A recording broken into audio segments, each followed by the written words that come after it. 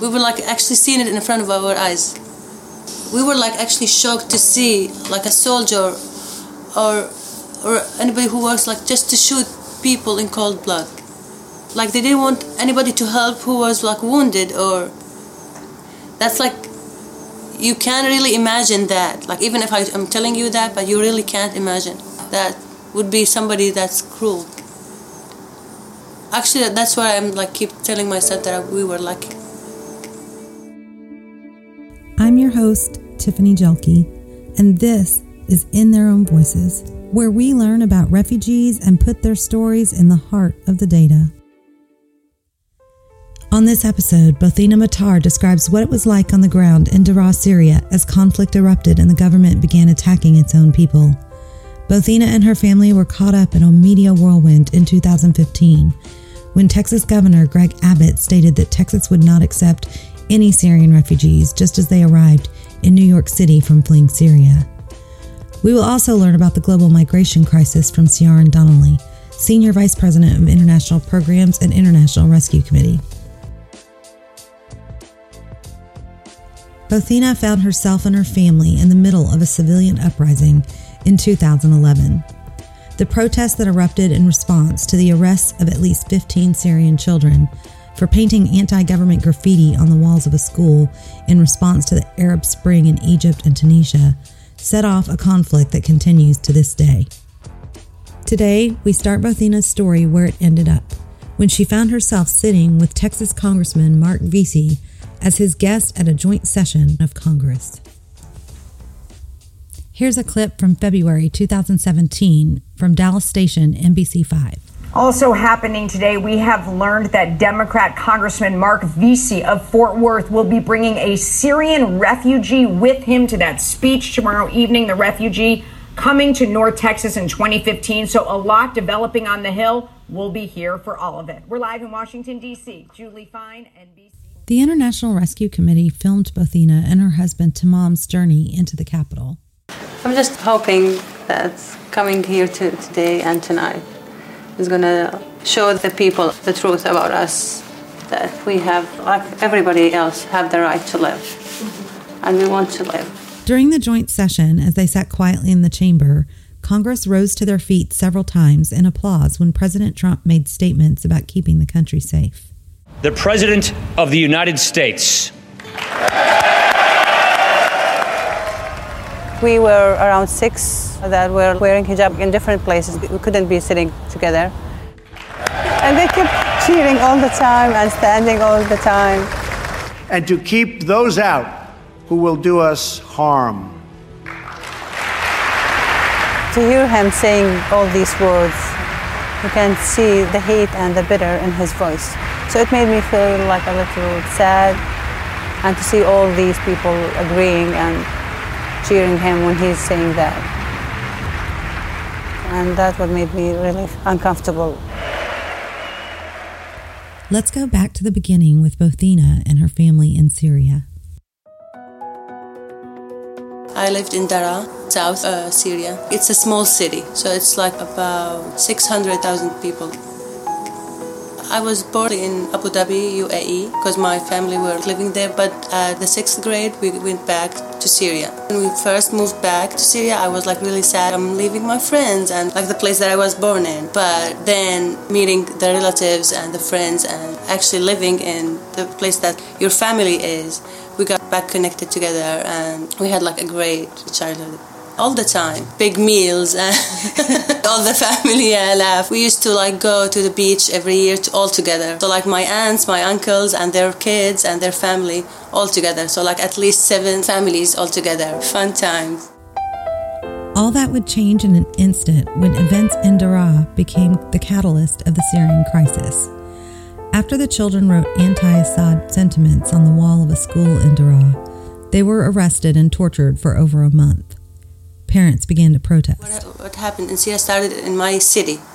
So like it didn't start in like another city, but it started in my city, and we were like actually witness of what happened, and we've seen it like in our own eyes. Like nobody told us, we didn't hear about it in the news, we just saw it in front of us, and that would like actually made the people protest.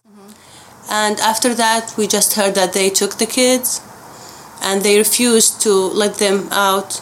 Even like their families and their parents went to see the governor and went to see who's like in charge.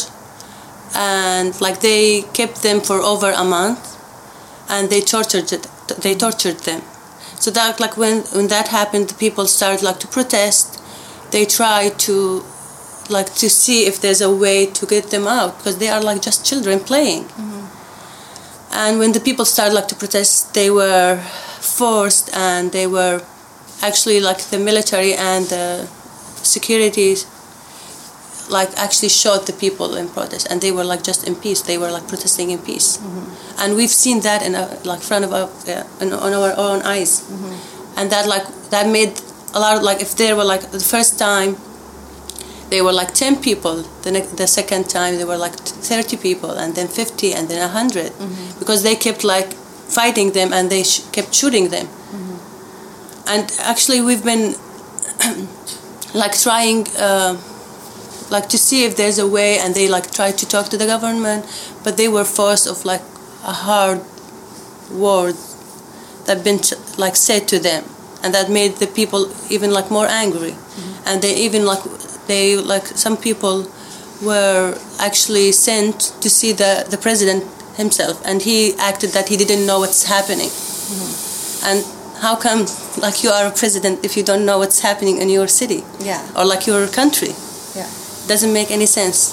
So like the thing, like it started to like get bigger and bigger until after like around a month or so, we've been like sieged in my city.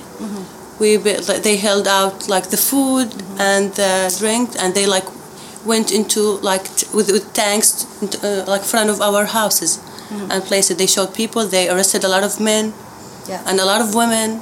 And that's like when that happened, it began like to expand out of my city. So like another city stood by us, with us, and then another city, and we've been there like stayed in my city, and we didn't want to like leave. So like even my husband didn't get his passport, like he didn't get out any passport because he wasn't thinking about leaving. The hostility escalated and began to affect Bothina and her family directly.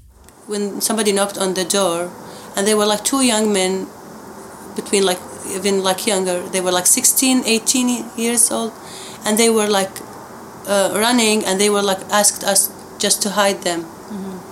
And when we did, we got them to our house, and they just told them that to act that they were like sitting with us. And then the military came to our house, knocked on the door. Actually, we opened the door, and they were like trying to take them. And they, just because they saw them walking on the street when there's like a closed protester nearby. And they were actually wanted to take them, to arrest them. And I was pregnant in the like 8th month, and I was trying to hold on to one of the guys, the young men, and just to stop the military, what's called, the guy. She's talking about Assad's Syrian army soldier here. To like not arrest him. And then he pointed his gun over my belly. And my son, Majid, he was like 2 years, he was crying. And he saw this thing, but I don't think he remembers now. Thank God. But I remember this incident, and it's like it's the least thing that happened to anybody else. Like I was lucky that he didn't shock me or anything. And then they took the two young men, just because they were like sitting, and he was like swearing to him and telling him that I was coming back from work. It was because in the summer. So he was working, and he said he was like crying, I swear to God I wasn't protesting, I was coming back from work. And they took them, and we don't know anything about them. When the military came, they came like a couple of times, but one of the times that they were like looking around in the house, and my son hid in his closet. So when they were like looking, and some of even like these guys, the military, they came, they were like good people, but they weren't able like to speak out or say anything. So they my son, they were like looking. They opened the closet. They found him hiding, and when he came out, he asked me, "Are these the military, the Free Army?" Mm-hmm. And he speak out loudly in front of them. Oh. And I was really scared at that time when he said this word, and I was thinking that they're gonna do something bad. But one of them even laughed and like just a small, like a smile actually, mm-hmm. and look at me. And then I like just speak out and told him, "No, my dear, these are the Syrian army. They're gonna protect us from the Free Army." There was this incident of like somebody who's living in our block, and there was like always like snipers after what's happening.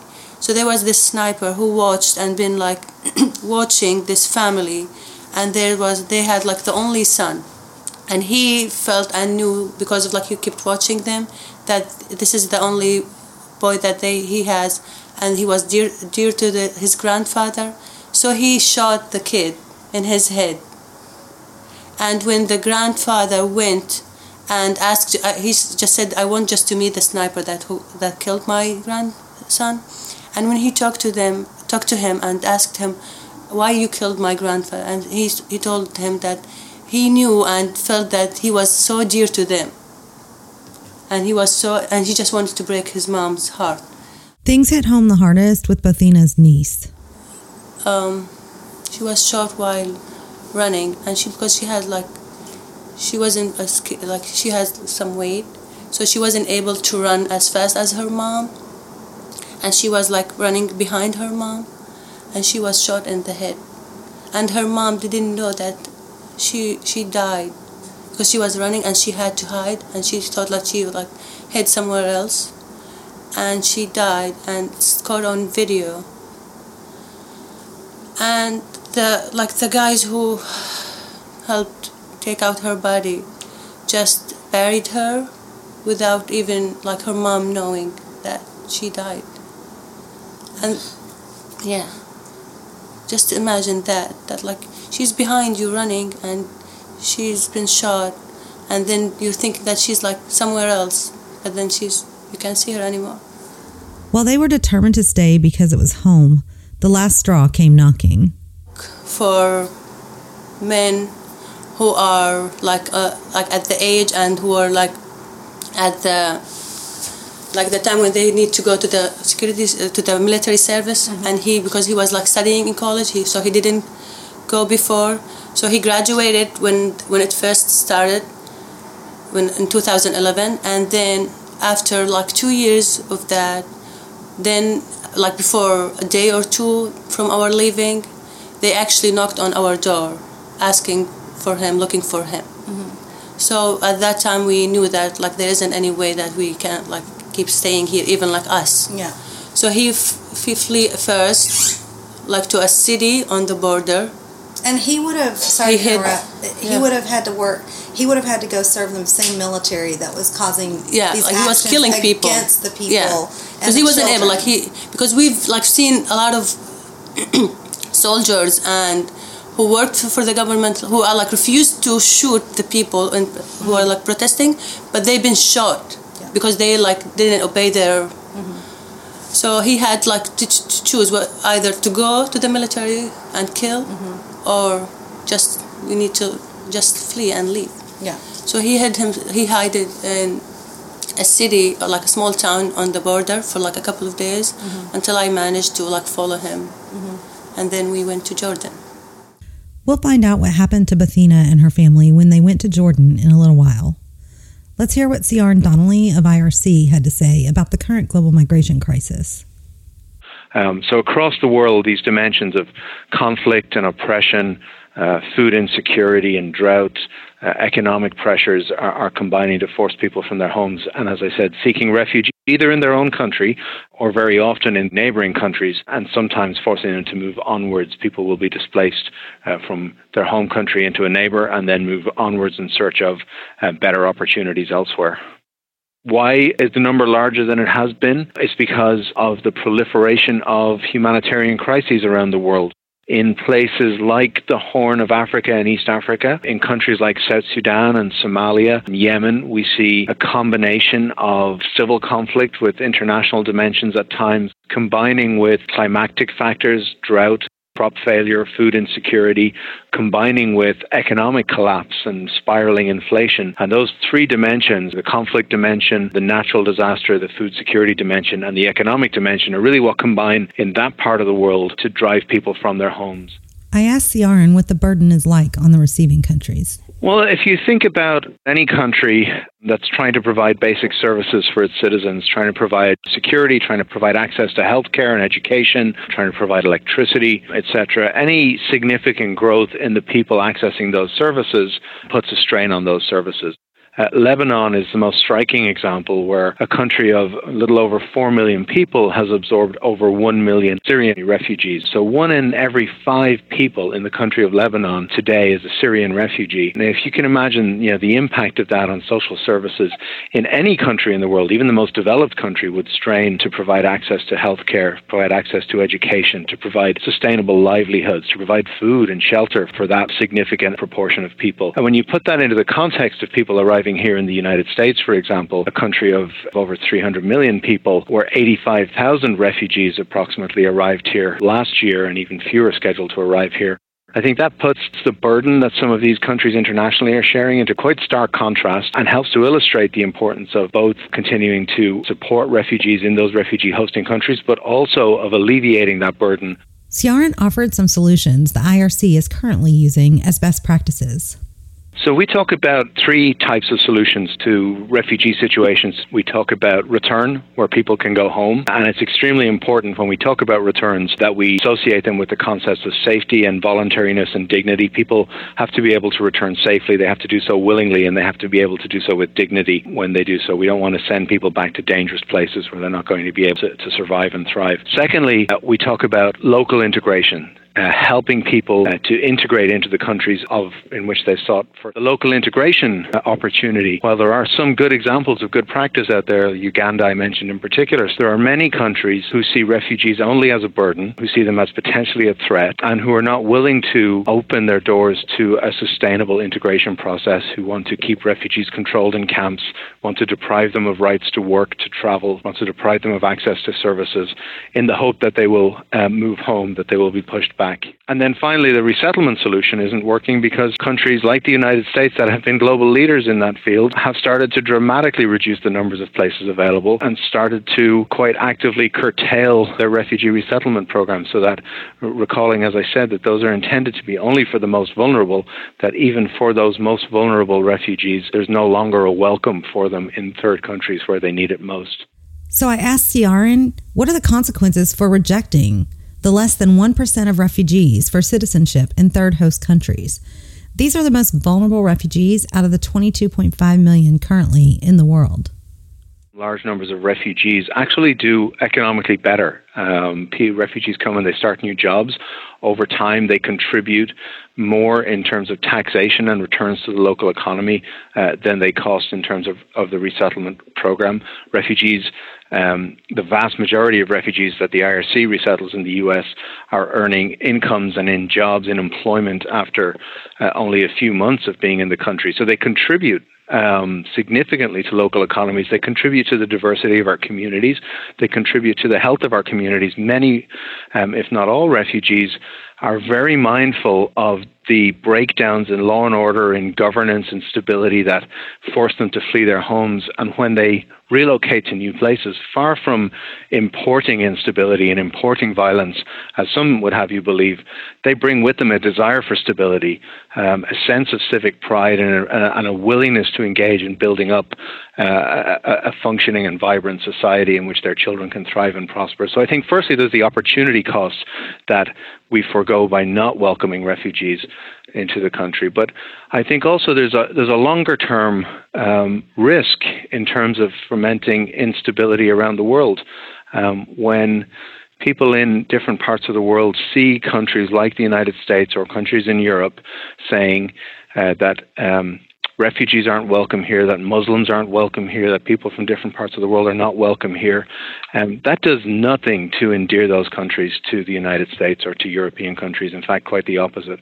And so in a world in which we all have a vested interest in stability, in combating extremism, and in particular in eradicating violent extremism of various kinds.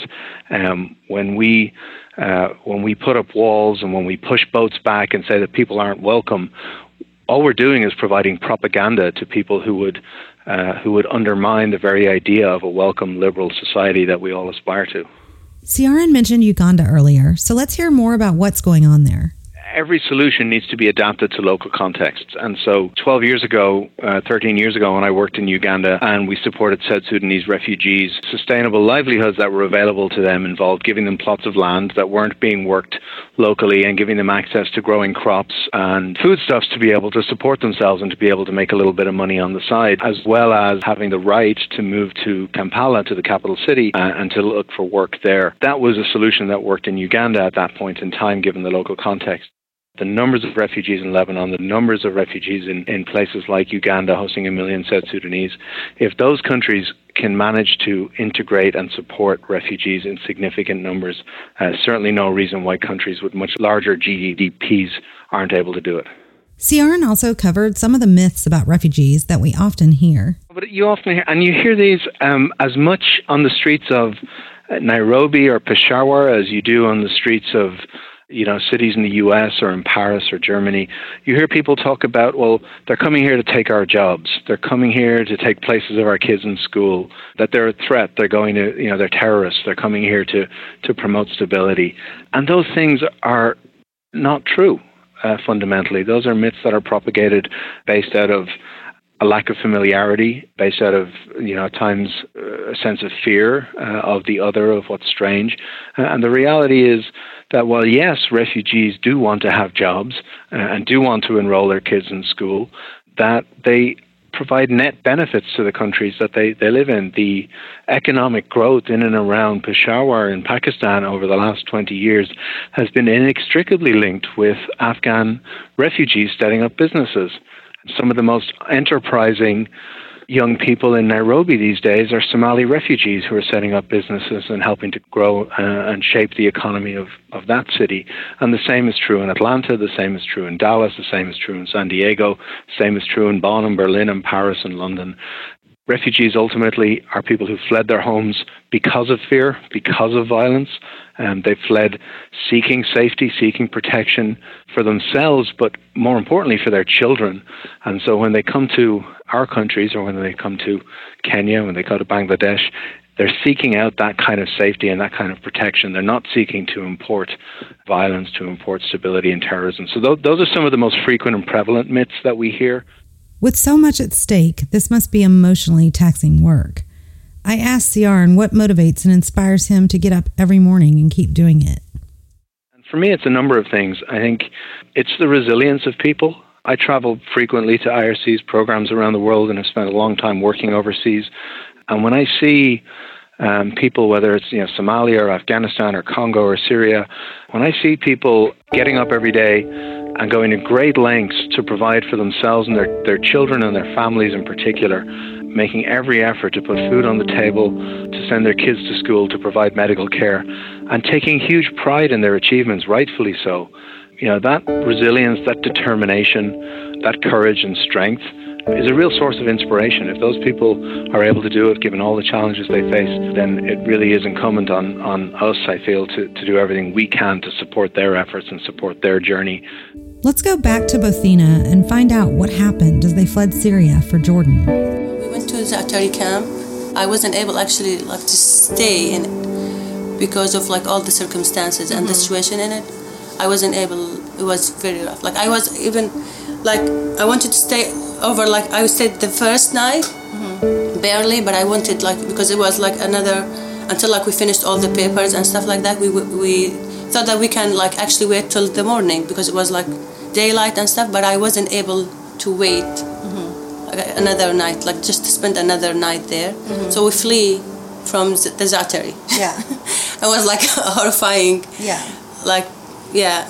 even like more scary like than this when we flee actually from Syria to Jordan. So like we've been followed because it was over the night. They were like, there was this car that like followed us, wanted to take us, and we've been hiding and with the kids.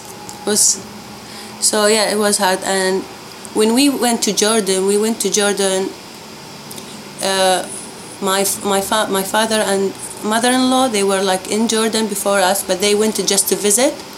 But after they went to Jordan, their house was destroyed because of what's happening, so they weren't able to go back. So we knew that we had somebody in Jordan. So we flee and went to meet them, and we stayed all together. In complete limbo, Bothina and Tamam weren't allowed to work in Jordan, but had to feed their children.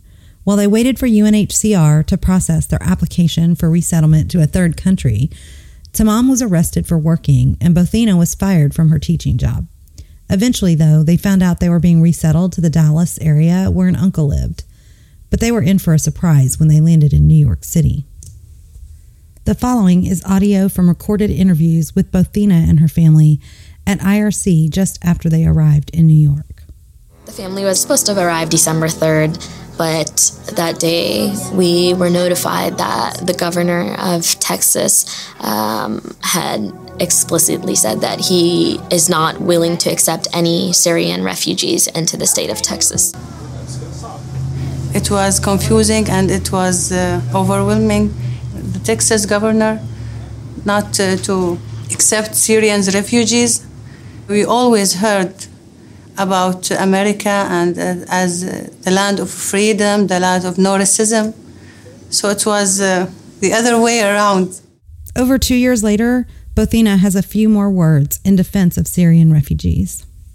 Like terrorist attacks in the US or like in another is like really not comparable to like other people or like whatever they have.